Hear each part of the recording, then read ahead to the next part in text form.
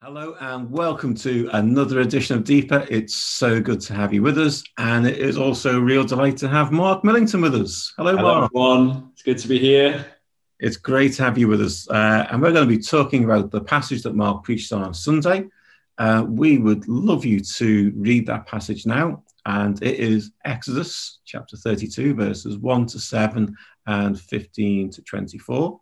You can read the bit in the middle if you like. We won't touch on it because it's a big passage, but it'll probably help you to read the whole thing. So do read it now. So press pause, Exodus 32, 1 to 7, 15 to 24, and when you're ready, restart the video. Fantastic. So Mark, great sermon on Sunday, and for those who haven't seen it, I would encourage you to watch it. It is a challenging sermon, but it's a challenging passage, isn't it? There's so much in it. Just a lot there. So tell you what, Mark, if you're able to, I'm sure you are, just give us where are we up to in this part of the story? Because we've kind of chopped and changed a little bit. We've gone forwards and backwards in the story, and we've kind of gone backwards a little bit now. So whereabout are we? Yeah, so the people have just been led out of slavery under Pharaoh, obviously quite oppressed for a good number of years in slavery.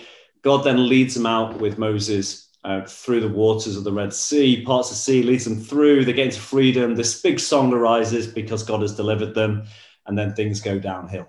And so Moses, the people have received lots of instruction about how to be a people of God, and lots of commandments already been shared with them, but then Moses goes up into the mountain to have an encounter with God, ultimately where he gets the commandments to bring them back down to the people. But whilst he's up there, they start to build this golden cow. Well, not a cow, actually, is it? It's an ox. So this golden ox.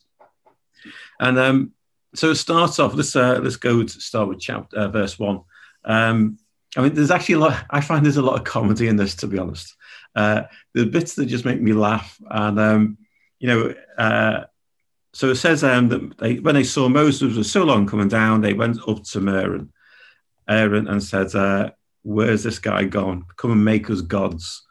And there's something there, I think, about, for me, what they thought was happening up there, because they're actually quite away from the mountain, aren't they? Yeah. So they were all too afraid to go to this mountain. And we read in various parts of Exodus that God was there, his glory descended, it was filled with smoke, there was thunder, there was lightning, the earth trembled. And so they were terrified of approaching this mountain, and only Moses goes. And it's perhaps no wonder that some days in, they start to wonder whether he's actually alive. Yeah, because it was a long time, wasn't it? It was 40 days, 40 nights. 40 days altogether. Yeah. And so there's perhaps no wonder that they're starting to think, well, he's not coming back. In fact, it says elsewhere in Exodus that Moses went up, and it was 6 days up there before God even spoke to him.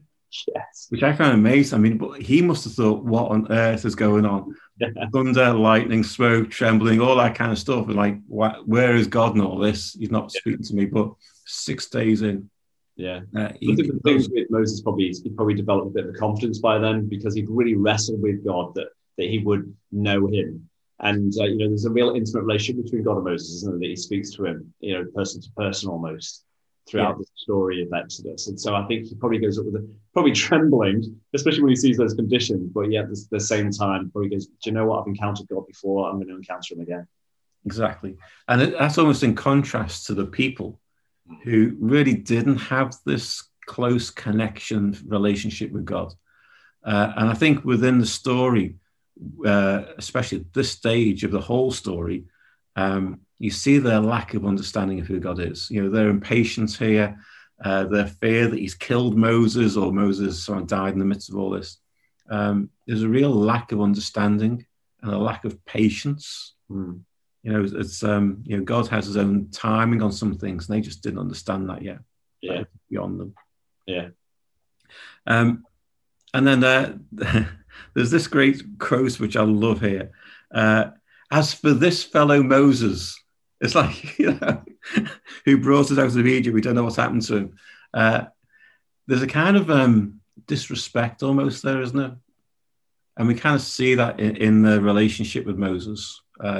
we've seen it a few times over the last few weeks, the disrespect for Moses and who he is and what God's called him to do. And actually how patient he's been with them. Frustrated, but really patient. Time and time again, he keeps going back. Because for Moses, he was so convinced that God was going to do something great with this nation. But the people weren't ever as convinced. So they always focused on their own needs rather than focused on where they were going. And so Moses almost seems like a hindrance to them, where he's like, with your annoying bratty kids, you're like, if you could only see why I'm making these decisions, you would go with it. But kids can never see your rationale when they're missing out. No. And you know what? I think that's a good kind of picture, because in lots of ways, these are spiritual infants. They have no real understanding of how to relate to God. And you see that in what they ask from Aaron. Make us gods. Moses is gone. We need something to fill that gap. So make us a god. Yeah. And then let's look at verses 2-6. We see here something of, I guess, Aaron's lack of leadership. He just immediately gives in, doesn't he? And for them, it always it says, who will go before us? That they had to have someone that led them. They weren't able to lead themselves. They didn't have the tools at this point to go, do you know what? We know what it means to be a people. We know what it means. And this is, obviously, we're seeing that with the Ten Commandments, that God's still trying to shape them by giving them ways to live. But they were almost lost without somebody in their lives to lead them, which we'll pick up on later as we go a bit wider with this. But this desperation of, we can't exist without somebody to lead us. But why a golden calf was going to give them that, who knows? But they didn't even ask Aaron, really, do they? No. It's an interesting thing. And I was kind of reflecting on that, and it was Moses who's had the encounter with God. He was the one who was consistently having this deep relationship with God. It wasn't Aaron. Aaron was there as Moses' sidekick, as his second in command, but he did not have the same experience or encounter that Moses had. Yeah, that's very true. So let's have a quick thing about the calf, because it's not necessarily a calf, is it? No. So I was looking at some stuff today, and and it says that the word infers like a bull of some type, and apparently in the Near East it symbolized strength and fertility. And I was thinking that's really interesting, because they're really weak in and of themselves, and they need something to be strong for them. But the other thing is fertility, and I don't know how much this fits in with scripture, but they'd had this promise over them that they were going, like from Abraham, that God was going to make them as numerous as the stars. Yeah. And so whether they carried this over them, they look back and remember what God had said they were going to become. So they needed this bull to remind them that actually there's fertility, that God is going to do something amongst them and grow them and multiply them. It's interesting that there seemed to be quite a lot of worship of cows and bulls around in that region, and within Canaan, particularly, with Baal worship, where there was apparently at some point Baal appeared as a bull, I think. So there's a lot of kind of things going on here in the background that we perhaps don't fully understand. Why they chose the bull, the calf, whatever it was. But it's there in their psyche, it's there in their experience. Yeah, absolutely. The other thing that's interesting for me is that that they knew that when they were in Egypt, there was nothing they could do to rescue themselves. So they needed God. They needed something higher than them to deliver them. But yet when they then want to make a future for themselves away from Moses, they turn to the things that they'd taken from Egypt, gold, because actually they'd gone into the land and taken this stuff off the Egyptians, hadn't they? And then took that into the new land that they were entering.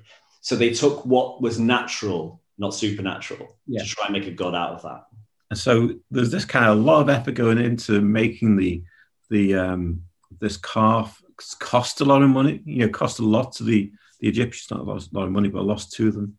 And it says they started to eat and drink and ended in revelry, which implies a kind of drunken, almost orgy type of thing. And in verse 25 describes how they're running wild. Yes. It's a verse we didn't actually get onto, but verse 25, they're running wild. It's kind of lost its sense of order. They've lost their sense of being the people of God altogether, haven't they? Yeah, and it's interesting in Proverbs it says, "Without vision, people cast off restraint," Yeah, and that's very true for them. They just needed everything around them just to be tight, or else they just couldn't be the people they were meant to be. One of the other words, actually, the other explanations for revelry in this is a mocking and a laughing, which I thought is really intriguing. They almost got to a point of content, of like we've made it. We're higher than Moses himself because we've got it sussed, laughing at the ways of God. Yeah. And that's a challenge, isn't it? Yeah. Do we find ourselves in that? Yeah, when I saw that, I wondered whether they were perhaps even mocking God. Yeah. Moses. But anyway, verse 7, we then see God talking to Moses. And go down, because your people, these are no longer God's people, these are now Moses' people, whom you brought out of Egypt, have become corrupt. And there is a sense here in which God seems to, and you see that in the next verses that we didn't look at on Sunday, how God is in the process of disowning these people. The Hebrew word that is translated here as corrupt, is probably only used one at a time, and it's used of the people in Noah's day. Yes. The God wiped out. So you can understand something of the incredible sin that these people are starting to commit. So verse 15 and 16, where we see Moses coming down from the mountain, and we learn something about the tablets of stone, with the words of God written on by God. In fact, it's probably this is the only time those stones are really described. We have this little interesting conversation between Joshua, who was up there on the mountain with him, and Moses, where they're trying to work out what's this noise coming from the camp. Anything that you want to draw out of that passage? Yeah, I think there's just a level of intrigue about how much noise they are making, because if we go back to the revelry thing, there seems to be such a reaction to suddenly having lots of freedom. And pastorally, you can see that sometimes in people's lives when they just go off the wall, they just go a bit bonkers, and living in a way you're just like, this isn't something you never wanted before, and now you've been given freedom, and look what you've done with it. And going down, that seems to be what they're hearing, is this sense of abandonment. So it's very intriguing. Kind of warning, isn't it, as we start to think about our freedom from restrictions. What we might see with people. But that's a different story altogether, isn't it? No. And then Moses in verse 19, he sees the calf and the dancing. And quite rightly, his anger burns, it says. What do you make of this passage? Yeah, I think what's nice is that I think it's when you see, again, going back to your kids, when you see them like behaving in a particular way that's really destructive towards one another, and your kids sometimes are really unkind to one another, and you have to step in almost with anger, because you're like, this is wrong, this is not what I want for you, this is not what I want you to be. And Moses had just come from a time where he's like, God has given him a way of connecting with God, that his people might know him and that he might be known to his people. And that they've abandoned this, and that's what he's seeing. But yet he's had this massive encounter, and it must be so heart-wrenching. It says anger, but you imagine there's just like a righteous, like, this is not what we're meant to be, and this, you're being robbed of what God can give you. And I mentioned on Sunday that an idol will always rob from you. And he could see that right in front of him. And so this covenant that God had given him, he saw them make a covenant with a graven image, and so he goes, no. So he ends up destroying it. And the breaking of the tablets was him ending the contract, the covenant between God and his people, because they had already at this point broken the contract. And I read one commentator say that actually his breaking down of the calf was effectively breaking the contract between the people and this false god. So it was a chance to start again. And then the final passage, which is Aaron talking to Moses about what happened. Oh, this makes me laugh. Anything you want to say on that? You sort of relate to Aaron, don't you? So it's like, it's so hard, isn't it, when people around you have been through like loads of tough times, and they're still going through tough times. Yeah. And everything in you just wants you to go, it's going to be all right. And you end up doing something to appease them that you just know is not right, by saying the wrong thing or the right thing at the wrong time, whatever that might be, just because you want the people to like you and to feel better about themselves. But sometimes that's not what brings someone freedom. And I think Aaron gets caught up in that, but we've all been there, haven't we? You know, it's, you read this and you think, oh, surely you wouldn't have done that. No, but surely we've all done it at some point. Yeah. Where you want, when someone's just in a wrong place, you just want to say the right thing, but you don't find yourself saying it. You end up saying something stupid, and he's there, isn't he? He is, and you know, it's funny what he says, isn't it? In terms of, you know, he had obviously made this calf, he'd fashioned it. Says he'd kind of chiseled parts of it out, and yet here he almost kind of disowns any responsibility. You know, I just threw all the gold in the fire and out came this calf, as if it was like a miracle. And maybe that's what he's trying to say. You know, he's pointing to, it wasn't me, it was a miracle, you know, but yeah, we know differently, don't we? And also, you know, that the fact he says to Moses, you know what they're like. I love that. Instead of going, Moses, you know what I'm like, because Aaron, I think, knew what he was like. And he was very aware of his weakness, because there's always like, he was always in Moses' shadow.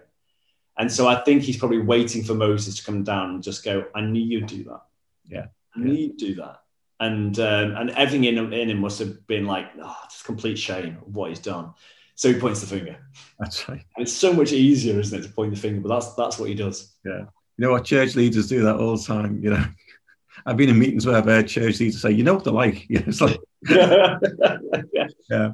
If only they would behave like this, I would be a better leader. If they actually did what I said, it'd be all right. Yeah. So let's think a little bit wider about what does this mean for us today.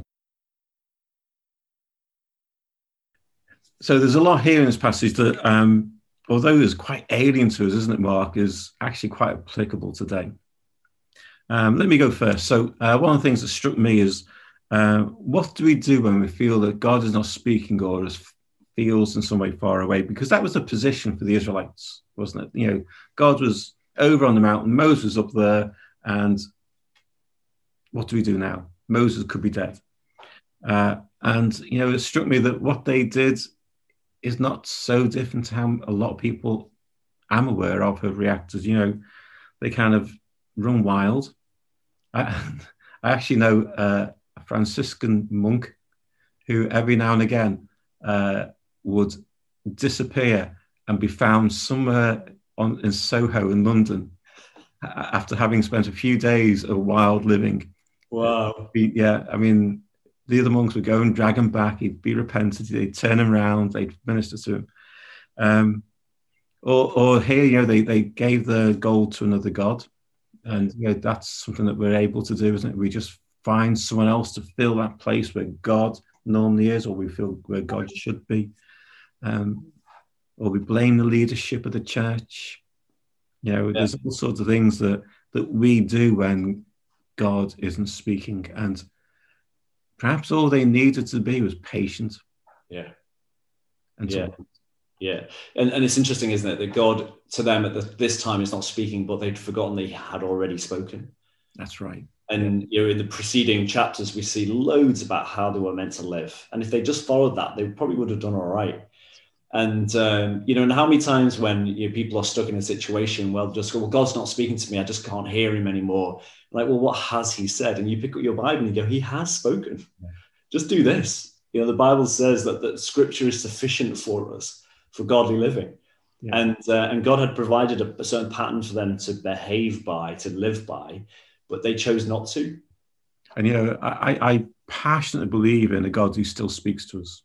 And I love helping people hear the voice of God. But even if God was never to speak to us again, we have enough in Scripture to help us live each and every day in the way that he wants. That's all we need. Yeah. You know, whatever God says to us from now onwards is kind of supplementary to that. Yeah. It's not essential to it. And we sometimes forget that, don't we? Yeah, no, we do. The other thing that struck me was how within this whole passage, the need for an intermediary. You know, they had Moses, and when Moses went, they needed something else to fill that space. Is that something that you can recognise in this passage? Yeah, I think, being part of several churches over the years, I think what I've noticed is how when a leader blows out, how the people blow out. Yeah. Suddenly they disappear. They're no longer in church anymore. And you wonder if that is a bit of an echo of what's happening here, is that they needed a man in their lives, a leader, in this case, a male leader, to lead them. And if they didn't have that, they lost hope and they started living in a way that wasn't godly. And I think that's very true of just the human heart is we need people in our lives, but ultimately that has to be in the shadow of Christ. Yeah. It has to be him that leads us primarily. So when man fails us, our rock isn't shaken. And we sing these songs, don't we? I will not be shaken. On Christ, the solid rock I stand. But there's a reason that's in Scripture, is that when everything else fails around us, he is the constant through our lives. And that's a real challenge to go, how much are we putting our faith in the leader in the church rather than the one they're representing? Yeah, exactly. And, you see it a lot with particularly, very charismatic and strong leaders, how people almost allow that person to become the intermediary between them and God. You see it in cults, which is massive. That's a major part of it. Anything God says is filtered through the leader instead of each and every one of us able to hear from God ourselves and to understand Scripture ourselves and not need that person. We don't need that anymore. We have Christ. He's our intermediary between us and the Father. That's it. I remember reading an article, I think it's by Eugene Peterson, and he was saying the article was teach us how not to care as leaders. And it was all about not making you the focus as a leader, but pointing to Christ. Yeah. That whatever role we're in, if we have influence over anybody else, the greatest thing we can give them is Jesus himself. Because teach them to pray to him, not to come to us. And that can happen at every level of leadership, whether, like I say, you're in a family or in a friendship, or you're a leader of a church, whatever that might be. Always point to him, point to his goodness. Yeah. And of course, this passage is all about idols. Anything that you want to say on that? You talked about it quite a bit on Sunday, but anything else that you weren't able to say on Sunday that you want to throw in now? Yeah, I think what stands out from this passage is the fact that they didn't abandon God completely. There's this echo of the Yahweh or Elohim, throughout as a thread, and they even have a worship service, effectively, don't they, in front of with the altar. And I think that's true of us. That not often do people completely blow out and just worship an idol. They stay in church. They're in religious activities. They know it's important to them. And I see that in my own life. How many times have I, just say, well, yeah, I'm a worshiper of Jesus. Then you have this area of your life. You think, actually, this doesn't glorify God. But I don't want to let go of either. And that's a challenge for us, is not to become comfortable in trying to deal with both. Not trying to have both in your life. That God is a jealous God, and he wants complete devotion. And people quite often think of idols as something completely separate from our faith. So I think you mentioned on something money. That's absolutely can become an idol. But there's things about our faith that can become idols as well, isn't there? How people chase after miracles. Yeah. They almost become an idol after the miracle more than God himself. Church buildings, quite often people worship the building more than they worship God. There's a lot of it going on. I think the final point, and again, I think you touched a bit on it on Sunday, was the futility of making excuses in these kind of situations. We see it particularly with Aaron. But when we mess up, we have to take responsibility, don't we?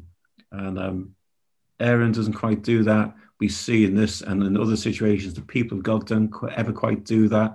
They're always pointing the finger of blame to others. And repentance is about taking ownership of our mistakes and our sin. And moving on from that. Should we give them some questions to think about, Mark? Okay, then. So let's go a little bit further with this. And if you're not in a mission community, let me encourage you to join one. Mark leads one. I'm sure Mark would always love new members, wouldn't you? Always love new members. Yeah. So him and Nicola lead one together. And if you're interested, get in touch with Mark. So our first question is this. Describe a time when you felt that God wasn't speaking to you or felt far away. Talk about how that felt.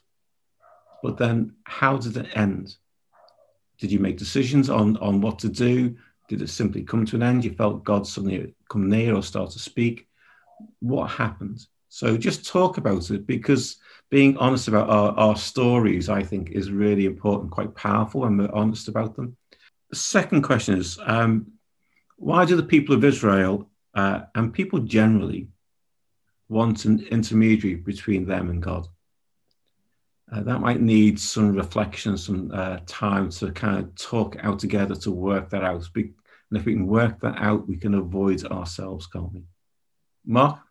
Yeah, so a couple from me. What are the potential idols in your life? Now, this is a challenging one, isn't it? Because it can be quite exposing, but we're talking about potential idols. What are the things that you may have lent towards to bring you comfort and make you feel better about your life? That you might think, if I put my time to this is the thing that will make me happier or more fulfilled, but it ends up distracting you from the truths of God.